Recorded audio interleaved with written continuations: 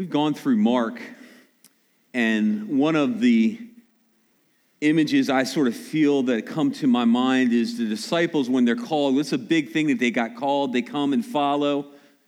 But they came, and I'm sure it was exciting at first. You know, it's sort of like, those of you who are Christians in this room, it's cool if you're not, but if you're not, you're a Christian, at first it's like most often it was like this exciting thing. Life is transformed. It's sort of a new ride. It's sort of almost like getting a new toy at Christmas, if you would.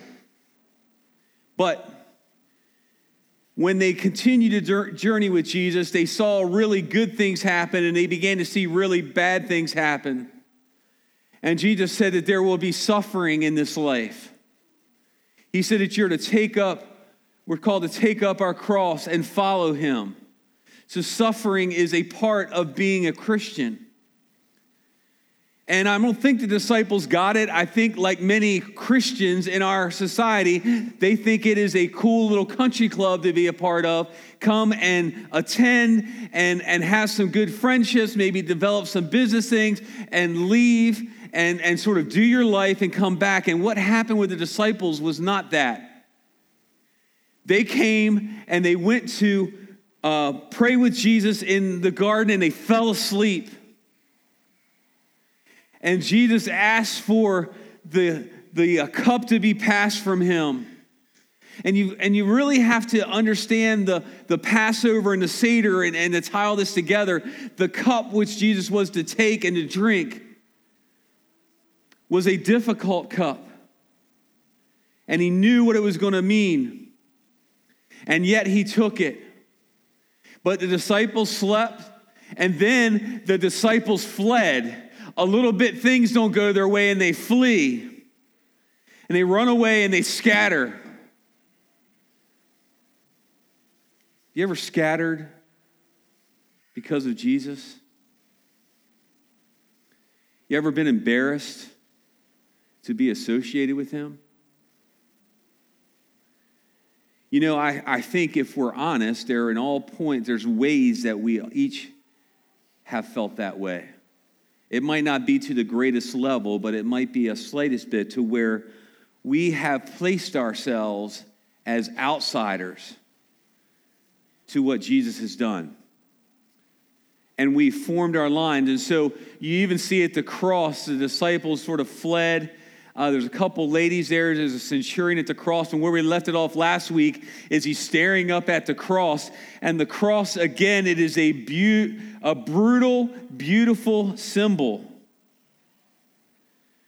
Told you a phrase you're going to keep hearing from me. Grace is a beautiful word, but it is ugly up close. The cross is beautiful from a distance, but if you know what took part and you believe what took part, the closer you get into it, it was brutal. And so most likely Jesus was naked on that cross, had been beaten brutally, had a crown of thorns. He was inaugurated as king. A sign on the cross said, King of the Jews, here he is.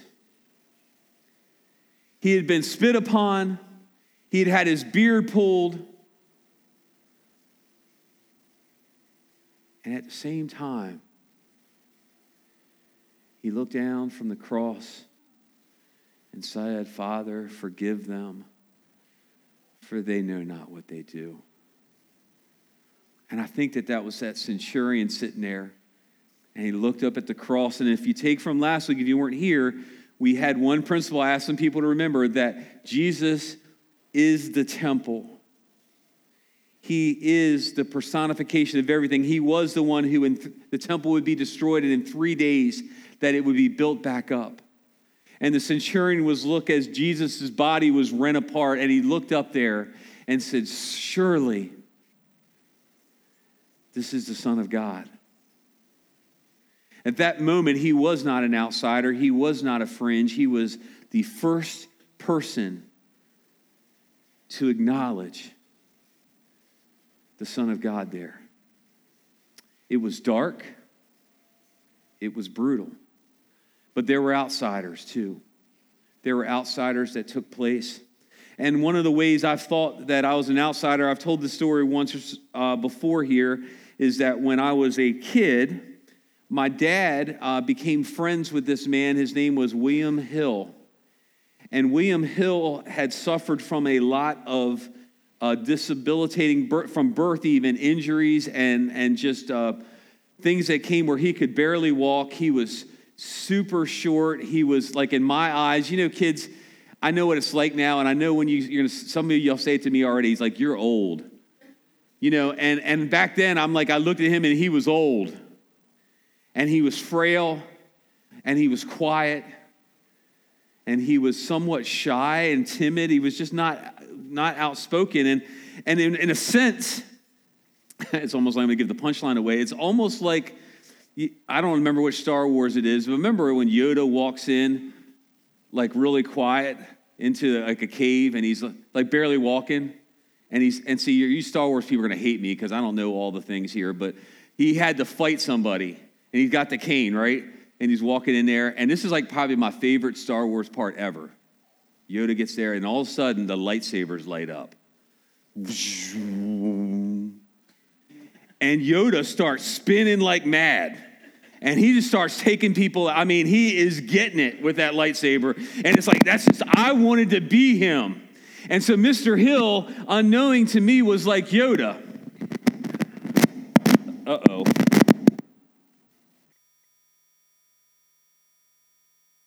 Let's see if that works. It's probably the wire. So I remember, who remembers Bob's Big Boy? Shoney's? Right? They had that big kid out there in front. We walked in to that Bob's Big Boy with Yoda. I didn't know it yet. People are looking. I'm opening the door.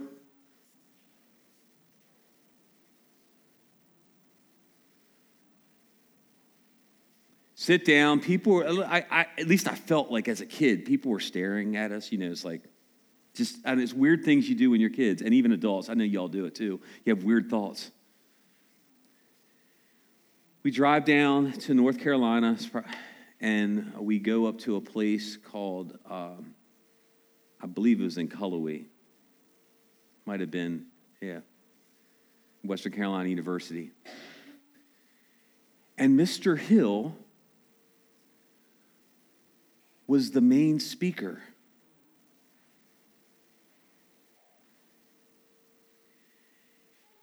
And when I walked in to this big group of people in a large auditorium, I walked in with Yoda.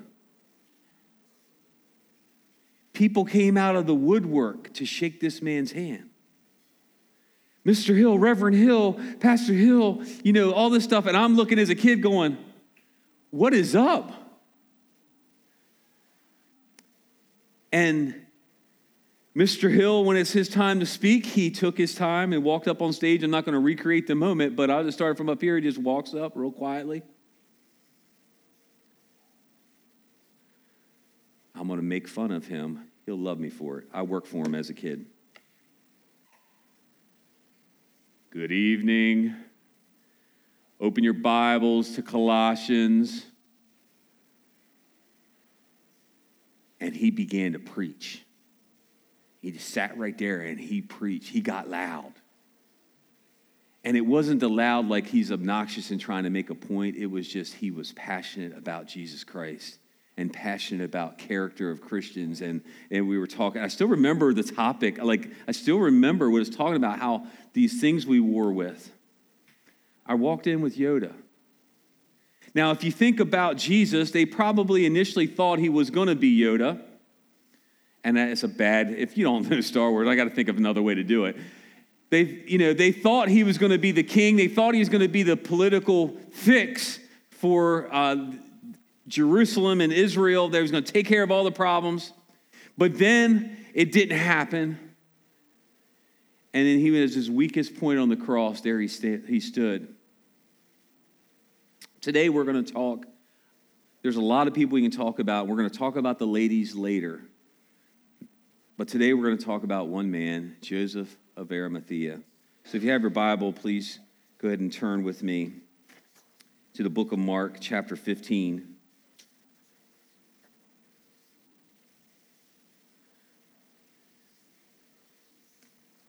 We're going to be starting in verse 42.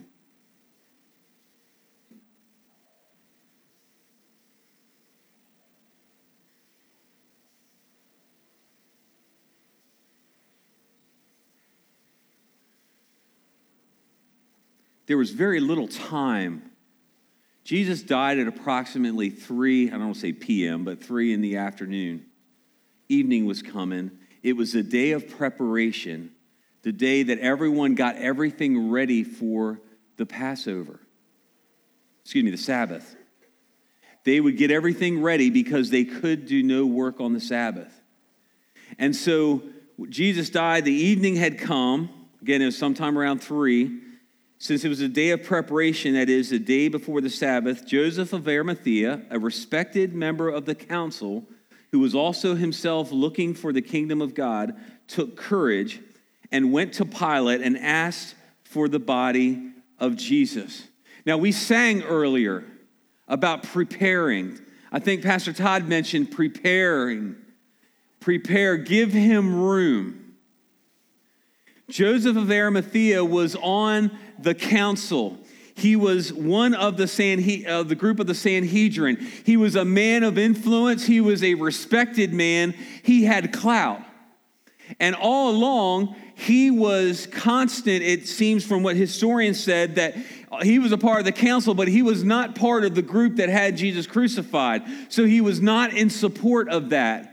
But he watched it all happen. We don't know where he was, but when Jesus died, he came up and he asked Pilate for the body. This was unusual in the sense of most of the time, the Romans would leave the body on the cross to decay on there to encourage people who had been convicted of heinous acts that they did not want to do that. But Pilate, I think, knowing that there was something different about Jesus, in verse 44, he says, he was surprised to hear that Jesus had already died. Jesus died quickly. Many think it's because of all the beating that took place, of all the preparatory stuff before he got on the cross. I would say maybe even that it's because of the weight of the shame and the sinfulness of just me on him that it exasperated him so quickly. He died on the cross. He was surprised to hear, but he summoned the centurion and he asked him whether he was already dead. I'm going to assume this is the same centurion. Centurion comes back to Pilate. Yes, he is dead. Not, some people have tried to go, not that he took some drug to put him out, not this, whatever. He was dead. They would normally break someone's bones to prove that they were dead, but they didn't do this with Jesus as part of a fulfillment of prophecy that not a bone would be broke on him. But he was dead, and Pilate granted the corpse to Joseph. Mark makes a specific emphasis that Jesus was dead. I mean, some of you probably aren't thinking about this a whole lot, but the world tries to say different things happen. Mark is here to tell you he was gone. He was dead. And 46, and Joseph bought a linen shroud, and taking him down, wrapped him in the linen shroud and laid him in a tomb that had been cut out of the rock. And he rolled a stone against the entrance to the tomb. And Mary Magdalene and Mary, the mother of Joseph, saw where he was laid. You're going to get to that later on in this sermon series, but they knew where he was buried. This is sort of your clue that they went and followed to find where Jesus was so they could come later and anoint him. But right now you had Joseph of Arimathea, a member of the council, gave his family site to be buried. It was this hole carved into limestone, and they make inside it like a table, almost like a bench seat, and the body would be laid there, and a stone would be rolled over it, and they would check periodically on the body just to confirm. Like we've heard stories, right, where people wake up in their casket before. Have you heard those stories? It's terrifying. It's sort of like if you're a claustrophobic person like I am, that's about the worst thing you can do to me. I'd just rather be taken out. But they would confirm that Jesus was dead. So Joseph took this linen shroud and he wrapped his body and he put it in a tomb. In the Jewish culture, it was important to be buried. In Deuteronomy 21, it says, "And if a man has committed a crime punishable by death, and he is put to death, and you hang him on a tree, his body shall not remain all night on the tree, but you shall bury him the same day, for a hanged man is cursed by God. You shall not defile your land that the Lord your God is giving you for an inheritance." Now let's fast forward centuries. World War II, when Hitler was killing all the Jewish people. One of the worst things for them, for their people, is that they couldn't bury many of their people. And so it was important that Jesus' body was placed in a tomb. Galatians 3:13 through 14 says, "Christ redeemed us from the curse of the law by becoming a what? A curse. He took the curse upon him. For it is written, 'Cursed is everyone who is hanged on a tree,' so that in Christ Jesus the blessing of Abraham might come to the Gentiles, so that we might receive the promised Spirit through faith." So you see the Gentiles, which most of us in this room are. I'm not saying all, but most of us are Gentiles. You had the temple, we talked about, where you would have the main entrance, and then you have the court of the Gentiles, and you have the court of the women. Then you would get into the interior part of the temple and then get to the Holy of Holies. Jesus was that temple. He took the curse so that the Gentiles have free entry. All the women have free entry. We are all one in Christ Jesus, neither slave nor free, male nor female, all that stuff. We are one in Christ Jesus because of what he did. There's a theological term, it's called imputation. Our sins were put on him, were placed, imputed on him. Oh. They were imputed on him, and there was a substitution that took place. If you think of Abraham, when he took his son, he went to go and put him up there as a sacrifice, and there was a ram in the thorns. Now, I don't know whether this is true or not, and I haven't taken the time to study, but it perplexed me that the ram that was in the thorns, I thought about the thorns on Jesus' crown, that a ram was provided, a lamb was provided, if you would, that is what was taking place in the Old Testament. But the sinfulness, our sinfulness, was imputed to Christ Jesus. It was given to him. It was almost as if I took this jacket full of sin, full of all of Eric's stuff, and I draped it over King Jesus. And he took all my shame. He took all my sinfulness. And at the same time, he took off his garment, clean, pure, and put it on me. That is a transaction. That is what imputation takes place.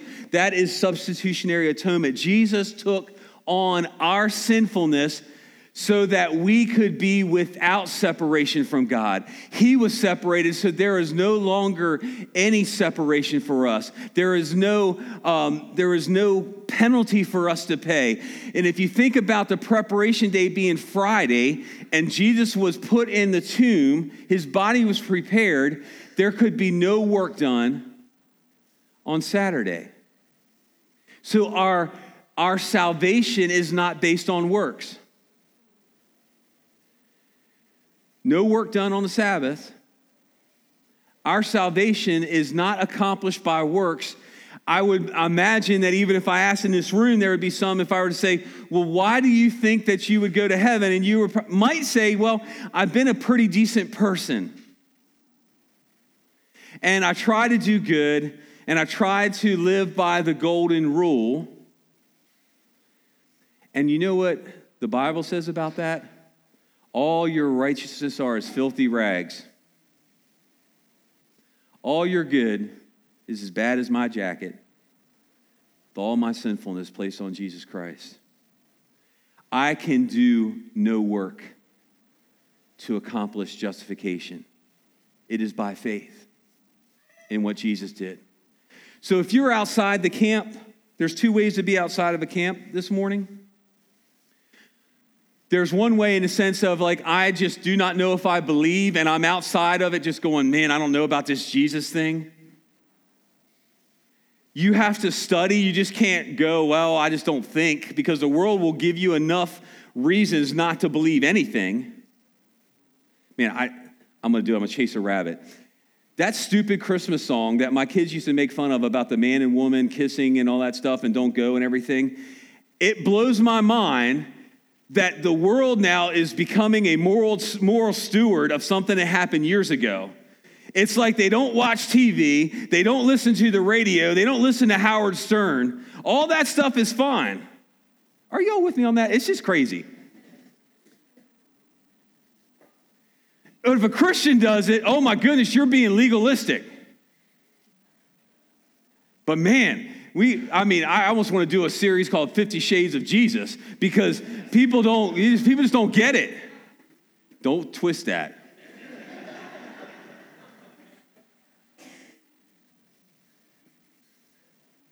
But we live in an upside down world. I just did Stranger Things on you. It's upside down. It's dark. It's crazy. But when you stand at the cross and you look through the torn body of Jesus Christ, you're either going to be like the centurion and go, that is the Son of God, and your whole life is going to change, or you're going to go, nope, I'm going to be that other person on the cross that says, nope, see you later, I'm done. I don't believe enough. I don't have enough evidence. In Isaiah 53, it says this, and they made his grave with the wicked and with a rich man in his death, although he had done no violence and there was no deceit in his mouth. Jesus is beginning to move, if you would think about it, from shame, all the shame of everything we placed upon him, to glory.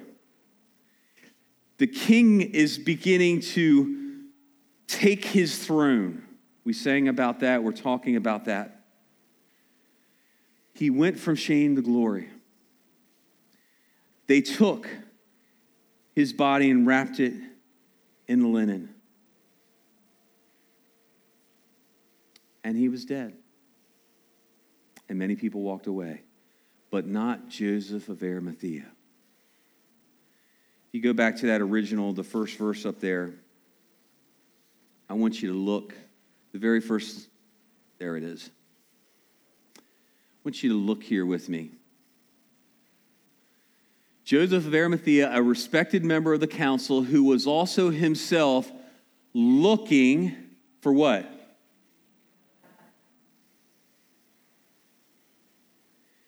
If you are a spectator Christian,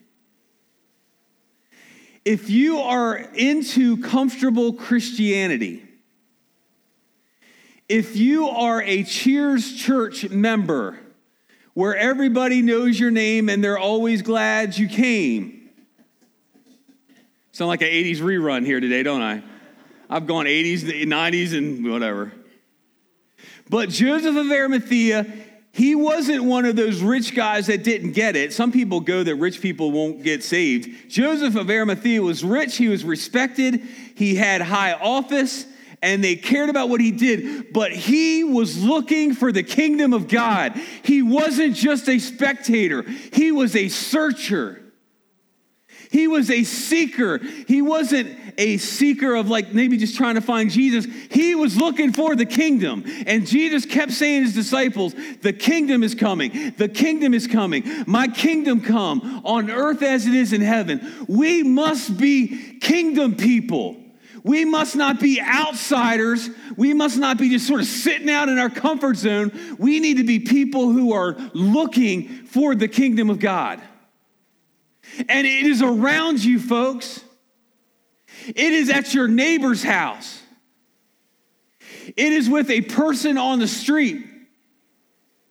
It is with someone right beside you who might be crying at some point that you just go and you lay your hand on them and just go, I care about you. Let me pray with you. It might be in you loving your enemies. It might be in you praying for people you don't like. It might be with you turning off the news station. It might be with you turning off some of the external noise and seeking ye first the kingdom of God and his righteousness. And what does it say? And all these things shall be what? But our plate's full. Our plates are full. I don't think they're any fuller than Joseph of Arimathea. He was on a high council. I'm sure he had places to take care of, things to do. I'm sure he had family. But he was looking for the kingdom. What are you looking for this morning? I would almost just go, why are you here? You really need to ask yourself that question. You're not here to hear cell phones go off during the service. That's supposed to be funny. Evidently it wasn't.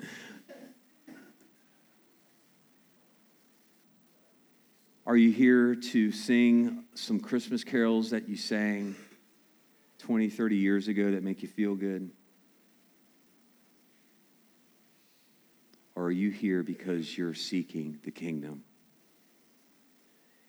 And you get so close to that cross that the grace which sounds pretty becomes brutal.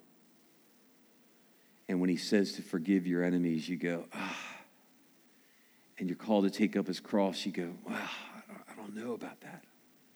Why are you here?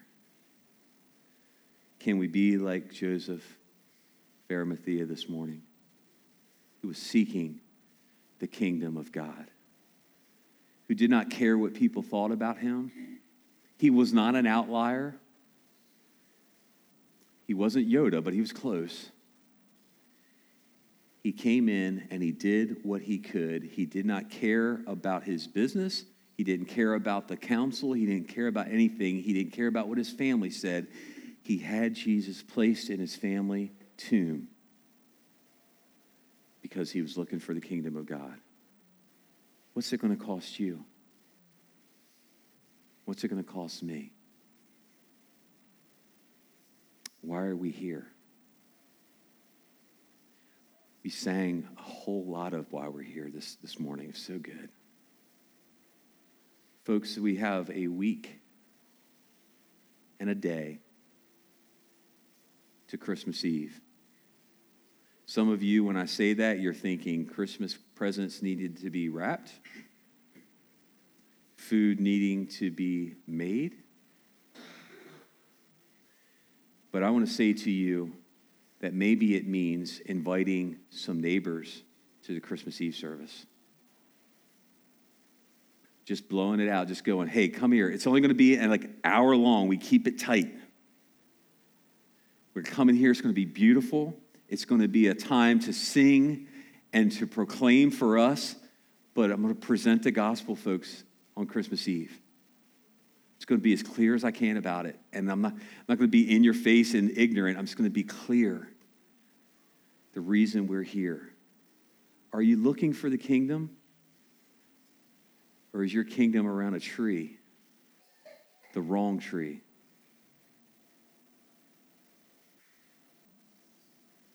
Where are you hanging your ornaments this morning? I think the centurion got it. Joseph of Arimathea got it. The thief beside him got it. I think to a degree Pontius Pilate got it. Simon Cyrene got it.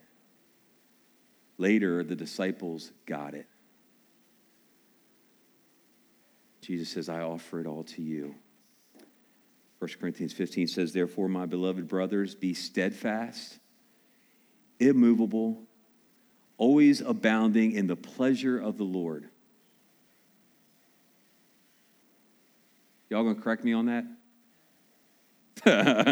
We should be pleasing to God. In the work of the Lord, knowing that in the Lord your labor is not in vain.